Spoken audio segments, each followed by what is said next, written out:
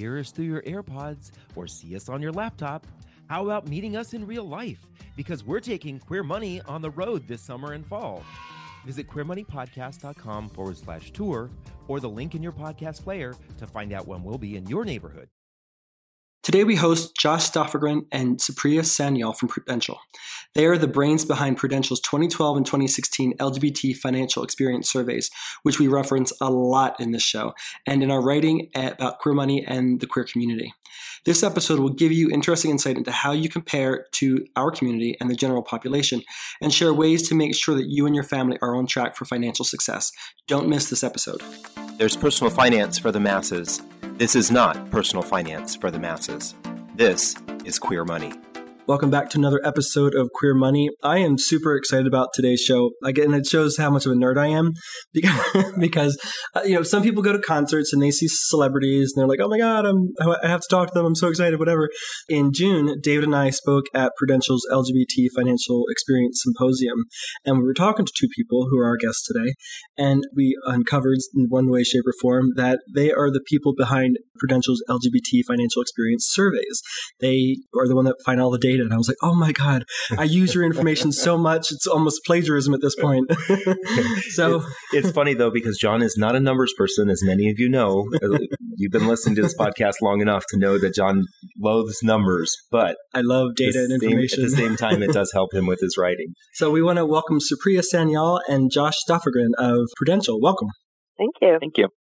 Absolutely. I like being referred to as a rock star. Don't we all? Yeah. So either that makes you really cool or me really nerdy. So thank you for coming on our show. What we want to do today is share with our listeners just kind of your insight as to what this data means that Prudential has been uncovering over the last few years. So before we dive into the meat of the information, Josh, do you mind sharing what inspired this study? Where did it come from that you started in 2012?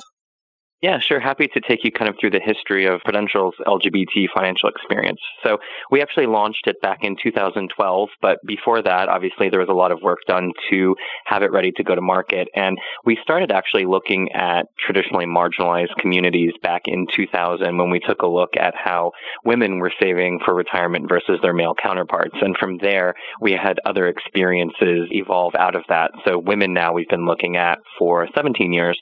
Over the course of those 17 years, we started looking at the African American community, Hispanics, Asians, etc. So back in 2011, when we were looking at certain areas that we weren't looking at, one of them obviously that came up was LGBT. So we got the idea then and began going out to get everything in place for a 2012 launch. So similar to what we did in 2016 when we refreshed, it was a research-driven thought leadership campaign that had a media component, had a sponsorship component, an education component, working with financial advisors, multiple layers, and also an employee engagement level as well. So we launched it in 2012 after polling individuals in all 50 states about their retirement readiness fears, concerns, and a bunch of different household dynamics, economic data, et cetera. Flash forward and we can go back. We had the Windsor decision in 2013. So instead of going back out and doing polling, we did a white paper that looked at financial planning considerations or implications after the Windsor decision. In 2015, we did something similar with the Obergefell decision. And then in 2016, a refresh of the actual data with the 2016-2017 LGBT financial experience that you guys have been using. That's awesome. Can you, without going into too much detail, do you mind, what does it take to put this kind of a survey together? It's pretty exhaustive. Yeah. Supriya laughs. I'm tired now. Supriya can talk maybe a little bit too about on the research side, but it's a large swath, a large cross-functional team here in corporate, in global marketing communications and Prudential, but having the communications aspect, having the research aspect, having the events aspect, making sure we have the right venue, sponsorships, community engagement. Going back to the very first one in 2012, this was something that Prudential had never done before. So we wanted to make sure that we were addressing it correctly from all angles. So a team was assembled in global communications in corporate that I led, and we assembled all the right people from those functions that I spoke about. And we wanted to make sure that not only were we going out into the community to look at this community or our community to make sure that we were shining a light on some of the unique financial challenges and concerns that we were facing. But we also wanted to make sure we were addressing it in the right way and that there was also going to be a business value for it. So whenever we created the questions that would form the survey, before we even went out with the survey for individuals to react to, we took it to all of the different U.S. businesses that would have a stake or input around what this might look like once it was a finished product, to give input on the questions to say, hey, no, I think we should maybe ask this, or I would prefer if it was asked this way because that would be more beneficial to my, captive advisors, or I would like it to be focused on this because it would be more interested around this certain element. So those types of things. And then on an external lens, we had a little roadshow and took it to a bunch of our different external partners that have been doing this for longer and might be able to help us or think of something that we weren't thinking about. So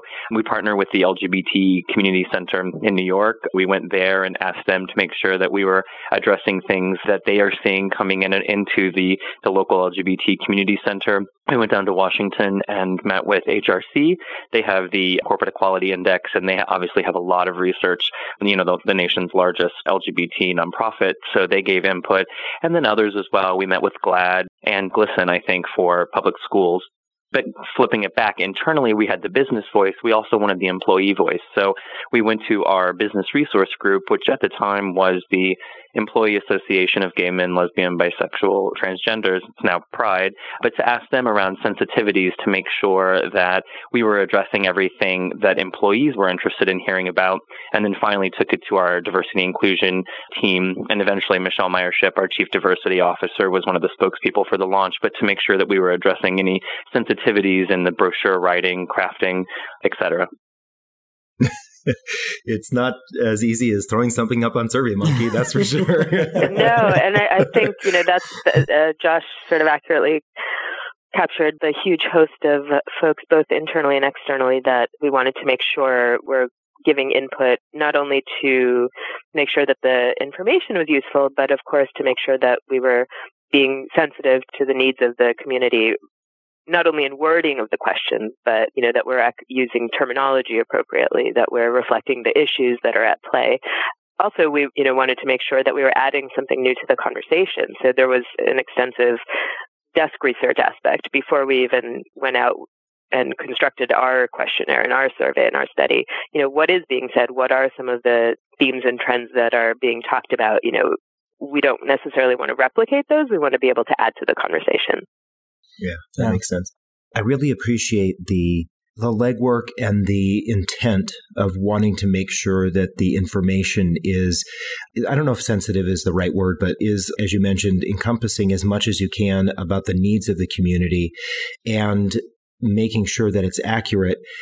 As a company with the clout that you have and the presence that you have in finance, to come out with information like this, you obviously have a major responsibility on making sure that not only is it accurate, but it's delivered in a manner that the community and the individuals who would use the data are represented properly. So like I said, it's so much more than SurveyMonkey because of the value that it can add, as well as the insight that it provides to individuals about not only themselves, but the whole market.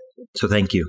Yeah, I think to me, I remember when David and I first read the 2012 study, we were kind of surprised at some of the data that came out. Our community has this, we're mostly white, upwardly mobile gay couples who just have these fabulous lives. And the data shows that that's obviously just a figment of our imagination and media stories. But, there are a lot in our community who don't have it as easily as we do or as well off. And we definitely need to address those concerns. And this kind of data helps us be able to craft those messages better. So yeah, I agree with David. Thank you very much. I will say one other thing. At the Prudential LGBT Financial Experience Symposium, one of the things that was brought up is the privileges that we have in our own lives. And it's really important that these kinds of studies be not only individuals go through the process or companies go through the process, but those of us who have the opportunity to disseminate the information do that, because it's giving a voice to so many of the individuals in our community that are not being heard, that are not being represented by media, that are not being represented by sometimes even the organizations within our own community. So again, thank you. So let's take a look at some of the data. What stands out to you two between the 2012 study and the 2016 study? I'll throw that question to Supriya to start off. Sure. And I just want to say that we changed methodologies a little bit. So from a pure research perspective, they're not entirely apples to apples. But I think the larger point is that in those 4 years, there were significant changes happening that affected and continue to affect the LGBT community.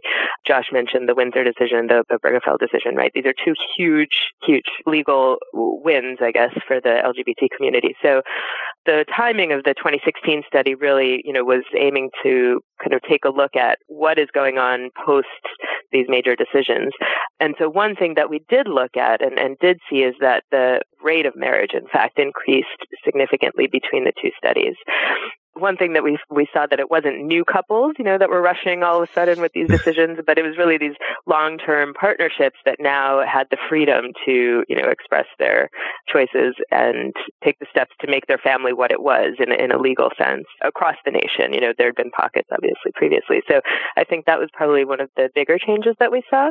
And we also saw more families living with children between those 2 years. And again, as things are changing around us in society, and we think some of that has an impact in terms of the data that we saw.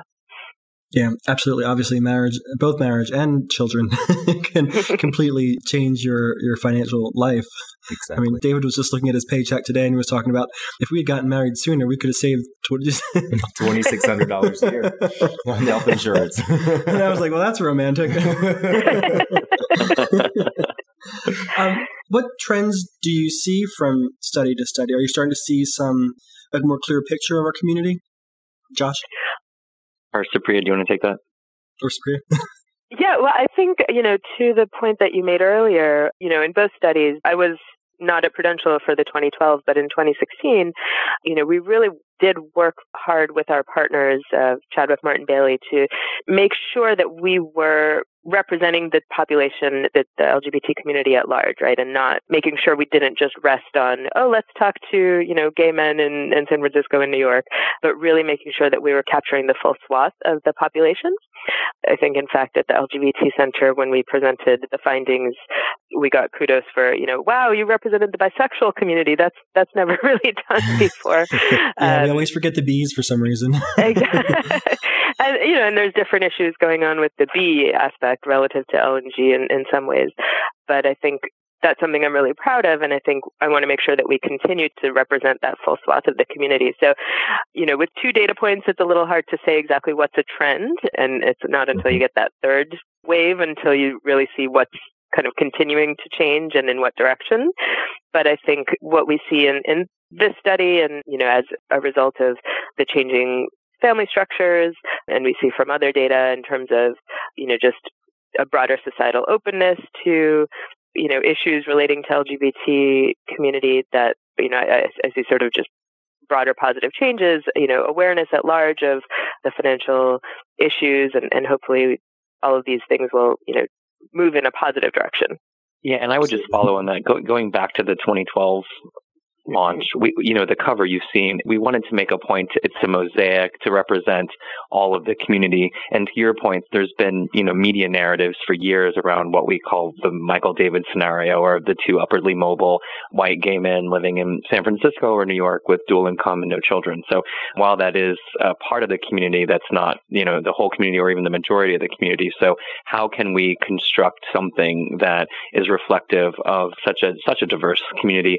And when we did the launch last year in 2016, we made a deliberate point to have it at the community center in New York and launch it there. So there was a community voice around some of the research and what we were finding. And we actually had Glenda Testone, the executive director of the LGBT Center, sit on our panel and discuss the findings from her viewpoint as a community leader. Great. Yeah, it seems like you keep doing more and more connecting with community and more exhaustive analysis of the data and talking with people to make sure that what you're finding is accurate and representing the community as a whole. So I think that's great. Thank you. So we've addressed that the stereotype is that we're all living these fabulous lives, but the data seems to show that traditionally LGBT people, especially single LGBT people, seem to be doing not as well off as our straight peers. What's your take on that disparity? So I'll respond to that first, I guess, and let Josh take it after. So I think one thing that we see is the LGBT respondents are younger than the Gen Pop, right? So some of that I think has to do with greater social acceptance, that more and more people are more comfortable coming out or identifying on the LGBT spectrum at a young age, which we don't see as much in our maybe boomer population. So I think to one extent, the relative youth of the LGBT community, or those who sort of are vocal about and open about their LGBT status, contributes to the decrease in financial status. As we know, income generally tends to go up with age.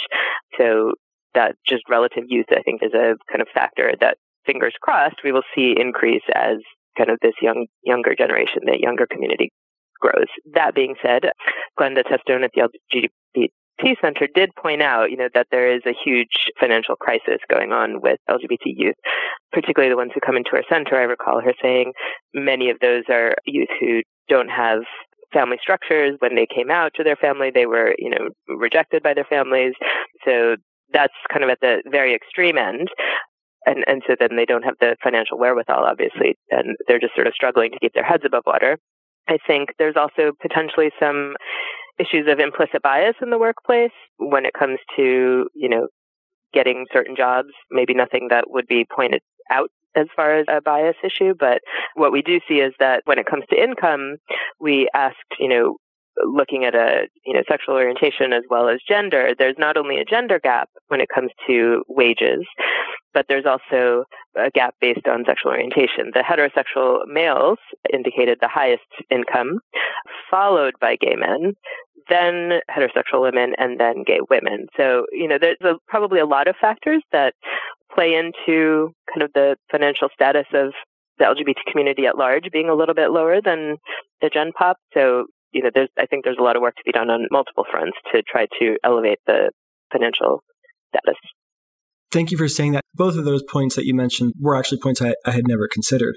But we have talked before, I think it was on our first episode actually with Jay Allen from Charles Schwab. We talked about sort of the boys club.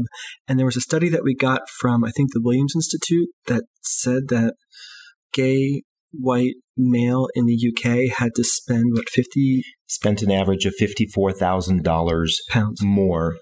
There's 36,000 pounds, but $54,000 more to achieve the same status that his straight counterparts did. And that came from, they basically categorized that as additional hours spent at work, additional education, and the potential for having to either move jobs or delay themselves climbing up the corporate ladder because they were waiting for positions. And so they basically looked at it as there is a financial cost to being, in this particular study, it was being a gay male versus a straight male. Yeah, that's interesting. And I hadn't thought about the idea that probably more LGBT people who are younger are more open to being out and answering the questions of such a survey, and older people might not be so open or with themselves, let alone to a big financial services firm. Right. Right. And I think, there is also another point that, there's a significant proportion of the LGBT in the community who are people of color. And, we know that poverty rates are higher among people of color in general. All these issues of intersectionality kind of come into play when you think about the financial status within the LGBT community.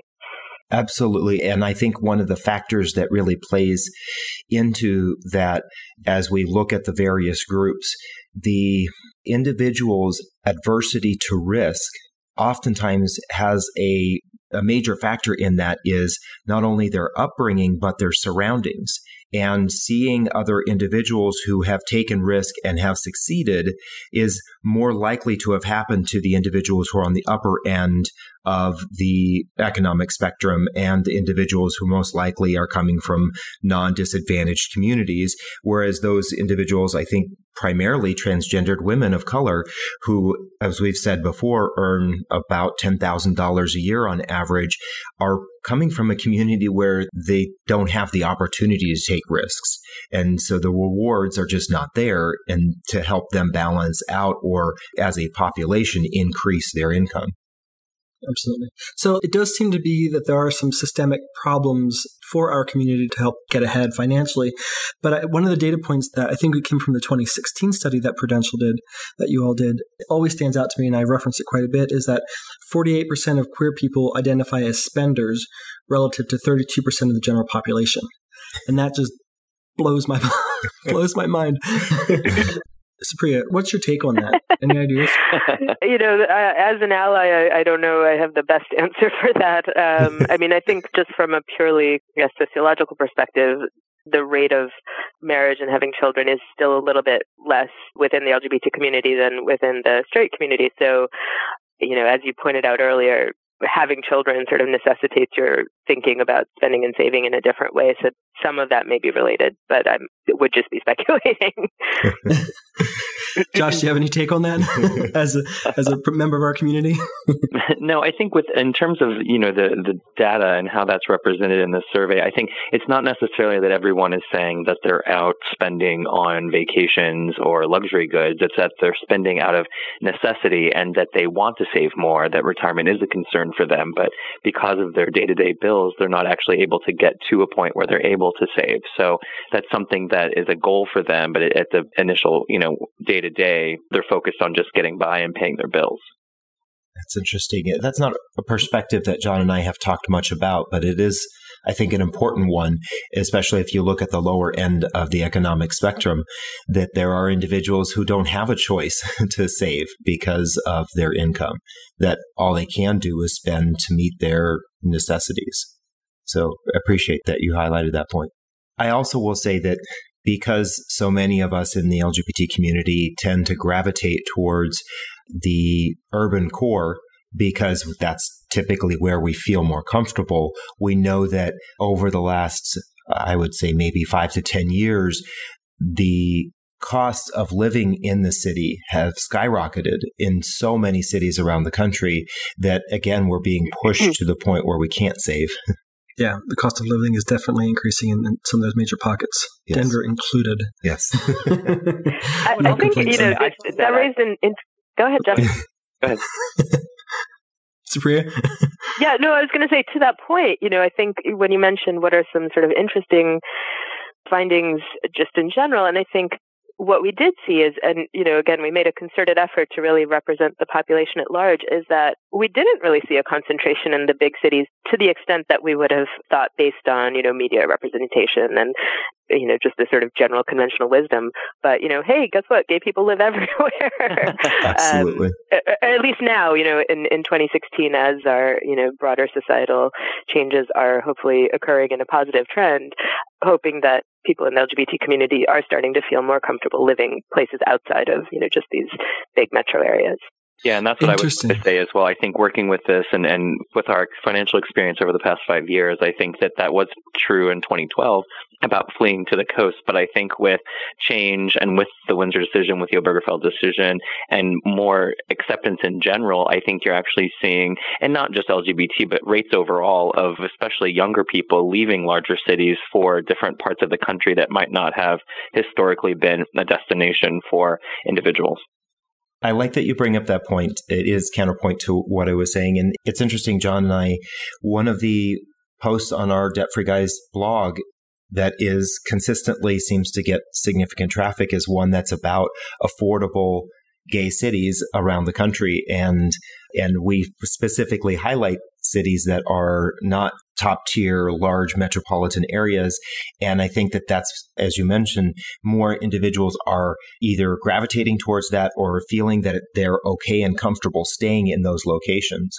We actually just updated that article is about 3 or 4 years old. We just updated it because we had decided that we had to take Denver out of it. It's no longer an affordable city. But I'm not there.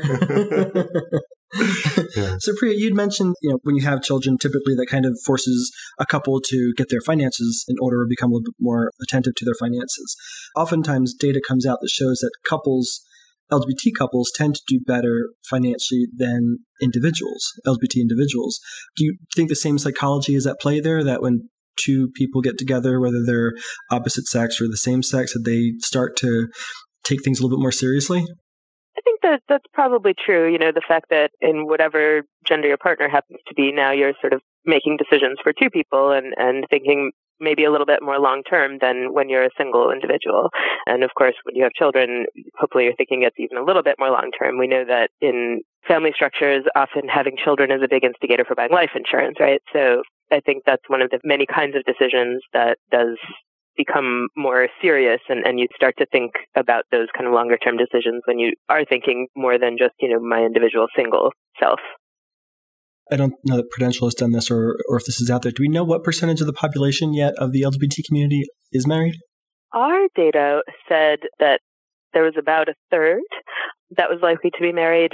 That is, I think, a little bit skewed by the bisexual population, who's most likely to be married, and not often, sometimes to opposite gender, sometimes to same gender.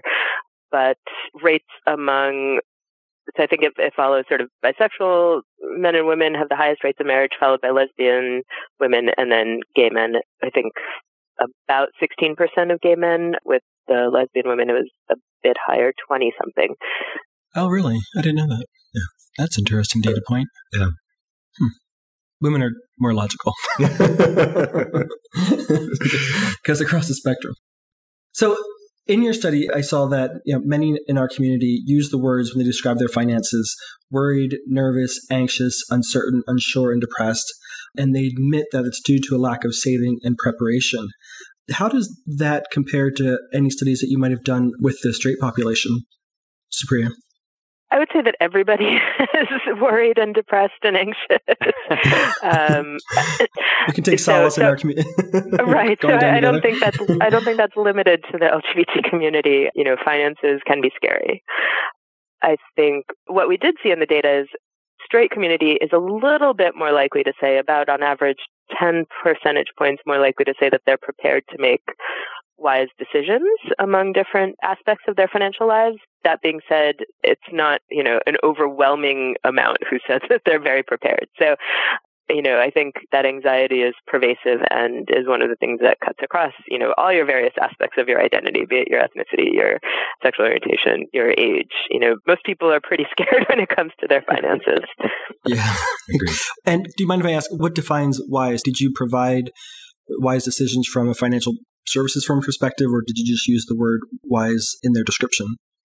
Just a wise, do you feel like you're prepared to make wise decisions? So the spectrum of what that means could be different depending on the individual, but, overall, we get the sense that very few people, however they define that, feel very prepared to make wise decisions. Gotcha. I know that in our personal finance community, this is a struggle for any niche that you can think of: LGBT people, straight people, women, men, whatever demographic you can come up with. And I'm sure that Prudential must struggle with this. If the general population continues to say year after year that they're struggling and they're stressed financially, from your perspective as financial services professionals, what can Prudential do? What can the Debt-Free Guys and Queer Money do to simply help anybody feel better financially? I can start with that. I think, too, with the 2016 data, if you look at product ownership overall, Gen Pop is a little higher than the LGBT community, and I think it goes back to education. And a lot of what we do at Prudential with our brand campaign is look at small steps that you can take today to make a bigger impact later. So I don't know if you've seen any of our commercials, but most of them involve some kind of behavioral finance or experiment to illustrate to individuals what they need to be doing to help get them on a path to a secure retirement. Our current ad that's running now is called Walkways, and it launched earlier this month in September, and it actually features a gay couple, two gay men. It talks about the conversation around couples talking about how much money they think they're going to need in retirement, and it's actually an experiment. So they talk about how much money they need, but don't tell the other person, and then they actually walk along a plank or a board game that lights up for every step they take, and it represented in years. And then you see the difference of what the individuals think. So in none of the couples illustrated do both couples agree on how much money they think they need for retirement. So that's just our most recent one. We've done others that show compounding interest over time and how if you save just 1% more now, what that would look like in the future. And that's all on our television advertisements. But we also have online digital tools that can help you assess what you think you might need for the future for retirement that go a little bit further than a generic retirement income calculator. So I think that, instead of looking at, I need this number, this is the number I need for retirement, I think you need to look at it rather, instead of like an accumulation phase, you want to look at it as decumulation and look at it what a paycheck would look like or what that number would look like monthly for the rest of your life. And I think that depends per person, right? So if you are going to retire in Palm Springs, that might be different than if you're going to retire in Louisville. And do you want to go out to dinner 5 times a week, or is going out to dinner more like once a week? And what kind of car do you want to drive in retirement? So if you start asking all of these very specific, very individual questions, I think, each scenario is going to result in a different number or different outcome that you might want for retirement. And then how do you, what is the gap from where you're saving today to what you need to get you to that point? So things like that. I will say, Josh, that I pulled John over to my computer when I saw that commercial because I don't know if someone had shared it online or exactly how I saw that, but I pulled him over and I said I was proud because we have worked with Prudential and in the past, and I'm very excited to see when companies take that risk and go out and show individuals of our community. Obviously, we're at the very beginning of companies being able to do that or wanting to do that. But I was excited for that partly because I personally feel that one of the reasons why our community, and I think your study brings this out, one of the reasons why our community feels that they need more knowledge is because we haven't seen ourselves in the traditional model of preparing yourself financially for your future. Vast majority of the time when we are seeing materials coming from firms talking about planning for your future, you see the white gray-haired couple walking down the beach holding hands. And that is the picture of retirement. And so we haven't really seen ourselves in that model. And I love the fact that you and a few other companies are actually doing this. And we're at the forefront of this. There's still a long ways to go, but I appreciate it. There's a risk in doing that. There's still backlash for companies that support our community. So definitely I want to underscore what David was saying. Kudos to Prudential for taking on that risk and doing the right thing. But you stole my next question. Oh, I'm sorry. I was going to ask, so how can we get the LGBT community's attention more specifically? I do feel, for a number of different reasons, with the different companies that we've worked with and the stuff that David and I do on our own as Debt Free Guys and through Career Money, that it's a little bit harder to get our community's attention than the general population. So, Josh, do you have any thoughts? Is David right? Is it more about branding, or is there more that we can do, do you think, to get our community's attention and try to help them get on a financial track? Yeah, I don't know if it's about branding or if it's a combination of things, but to your point, I think you want to be able to see yourself, right, in the situation. And I think historically, advertisements around retirement have been the Adirondack chairs or yachts or the gray-haired folks walking on the beach. And that's not what everyone looks like, and that's not what everyone's retirement looks like. So, when we think about creating awareness around the financial challenges individuals face as they plan for retirement, we want to our goal is to reach a broad cross-section of the population as possible. So whether that be in advertisements, whether that be in earned media, whether that be in our educational campaigns, but I think in general, whether you're gay or straight or whatever you are, I think you're still having concerns around your future, around your retirement, and how might we be able to address that? So going back to the behavioral finance, we've actually done research that shows whenever individuals think of themselves in the future, think about what they might look like in retirement, they actually see a stranger. So they're not actually envisioning themselves in that place. They can't really get their head around, okay, that's 30 years, that's 40 years in the future, that's me,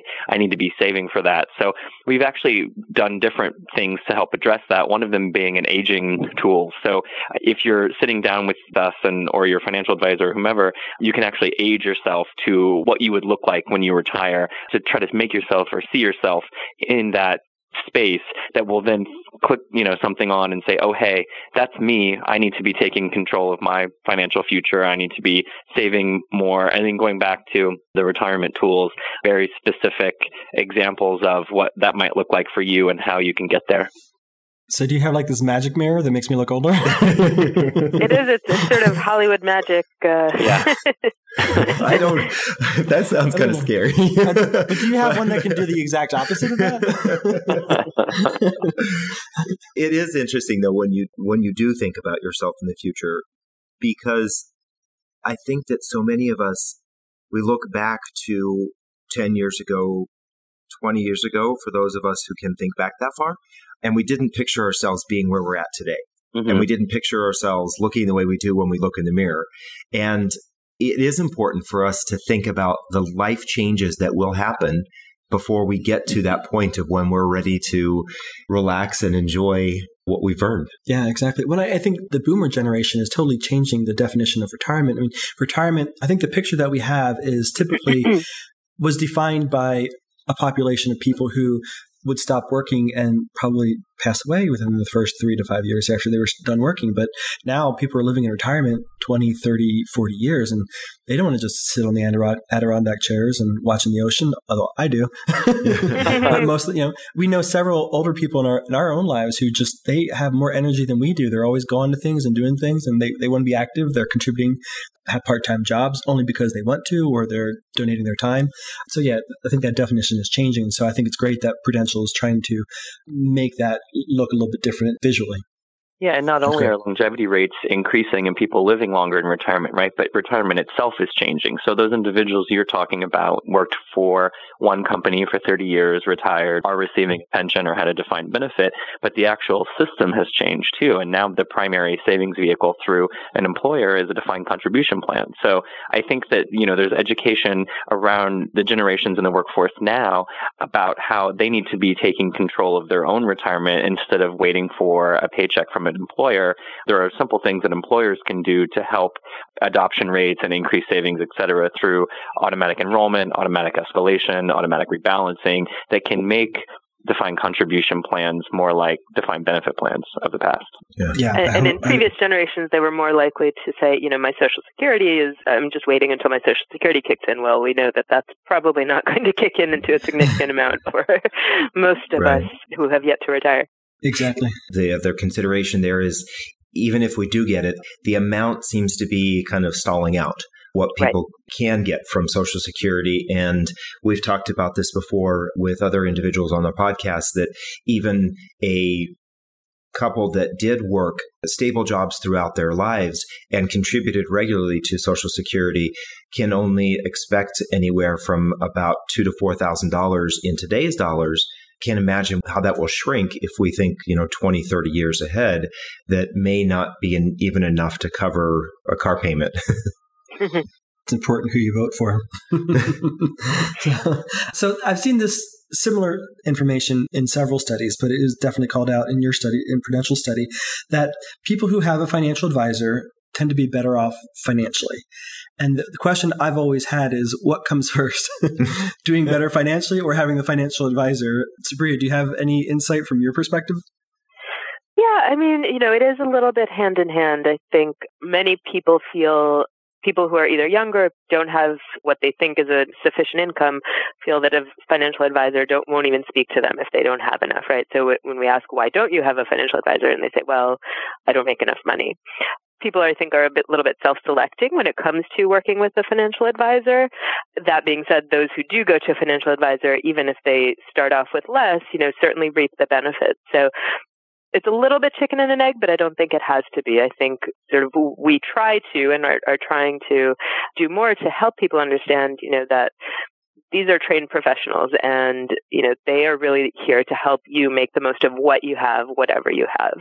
For most of the financial professionals that I've met, they indicate that they're very mission oriented, that they really are in the business of wanting to help people and really helping everybody kind of make the most and really get set on the path to a financial secure retirement or whatever meet their financial goals, whatever they may be. And I would just add, too, from the financial services side, back in 2012, when we started this, we actually asked individuals, had a financial advisor approach them about, LGBT-specific planning, and 9 out of 10 said no. So I think there was also education needed on the other side that the LGBT community is a market that advisors should be listening to, should be paying attention to. And obviously, I think that's changed a lot in the past 5 years. Yeah, absolutely. I would definitely agree. On the financial advisor side, I think a lot of times advisors feel, well, I'm not in this community or that community, so I'm not sure if I am the right person.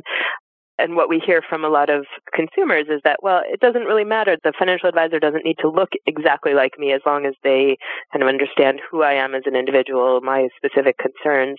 And so part of the reason we actually do these financial experience studies and all of this consumer work is to help our advisors get educated and to be able to bridge some of those perceived gaps in knowledge. Yeah, I think that's important. When I think about all the professionals that I use, they don't all look like me.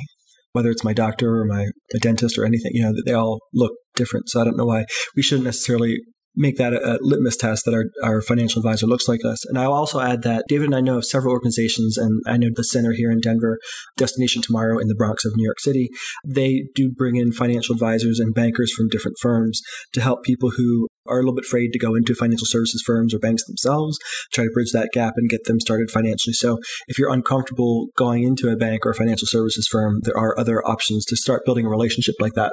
And it sounds like it can't hurt no matter what you do. Right.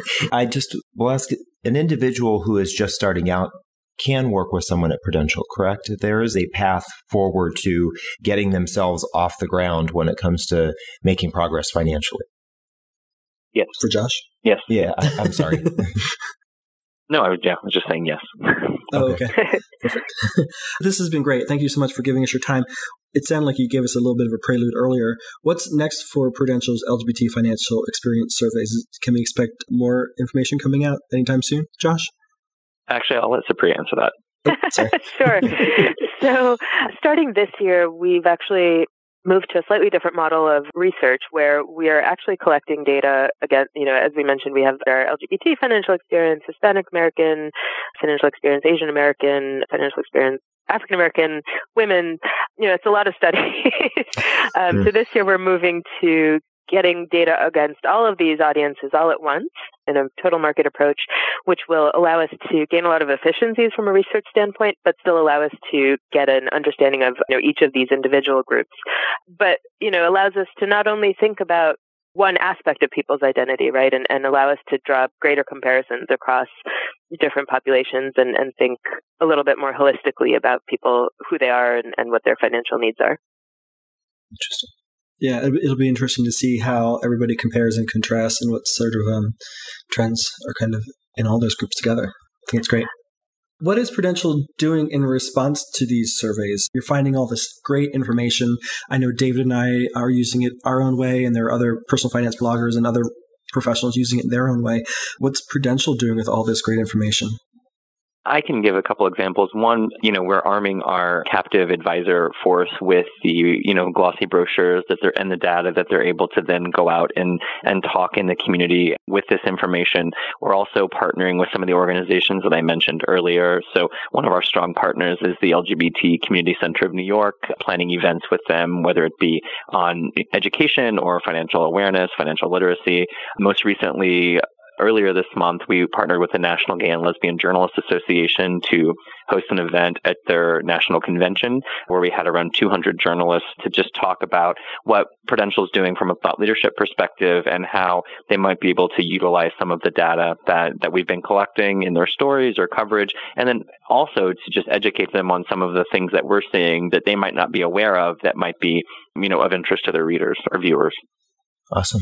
That's good. I think it's very important to share this information in as many places as possible where we can find receptive audiences, because it really is about changing the way people think about themselves and about their money that will provide that progress forward and make the changes that they themselves will make the changes that they want and need so they can have that better future.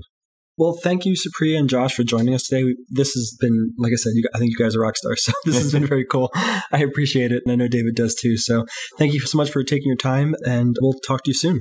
All right. Thank you. All right. Thank you both. This was fun. Thank you, Josh and Supriya, for sharing your insight on the financial health of our queer community. Thank you also to Prudential for making this investment in our community and giving us information that can help improve the lives of our LGBTQ brothers and sisters. Thank you also to our listeners for listening to another episode of Queer Money. There are two big takeaways from this show. The first is to start talking about your finances. Whether that means with a partner or confidant or engaging with your financial situation on your own, start talking about your money. Secondly, find a financial professional who can help you navigate the financial world. It can be complex, but doesn't mean you shouldn't try. Whether you find someone through a local LGBTQ center or in a Prudential office or elsewhere, find help. Studies show it helps.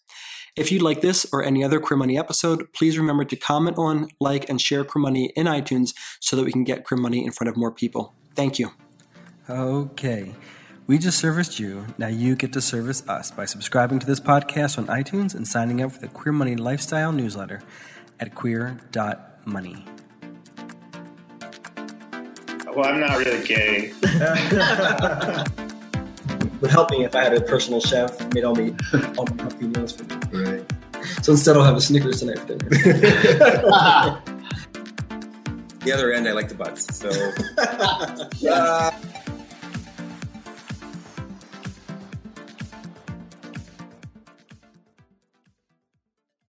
From Los Angeles, California to Winooski, Vermont, we're taking Queer Money on the road. Join us as we gamify personal finance with Queer Money Bingo, or catch our signature Live Fabulously, Not Fabulously Broke talk, and so much more in between. Check out queermoneypodcast.com/tour or the link in your podcast player regularly for date and location updates.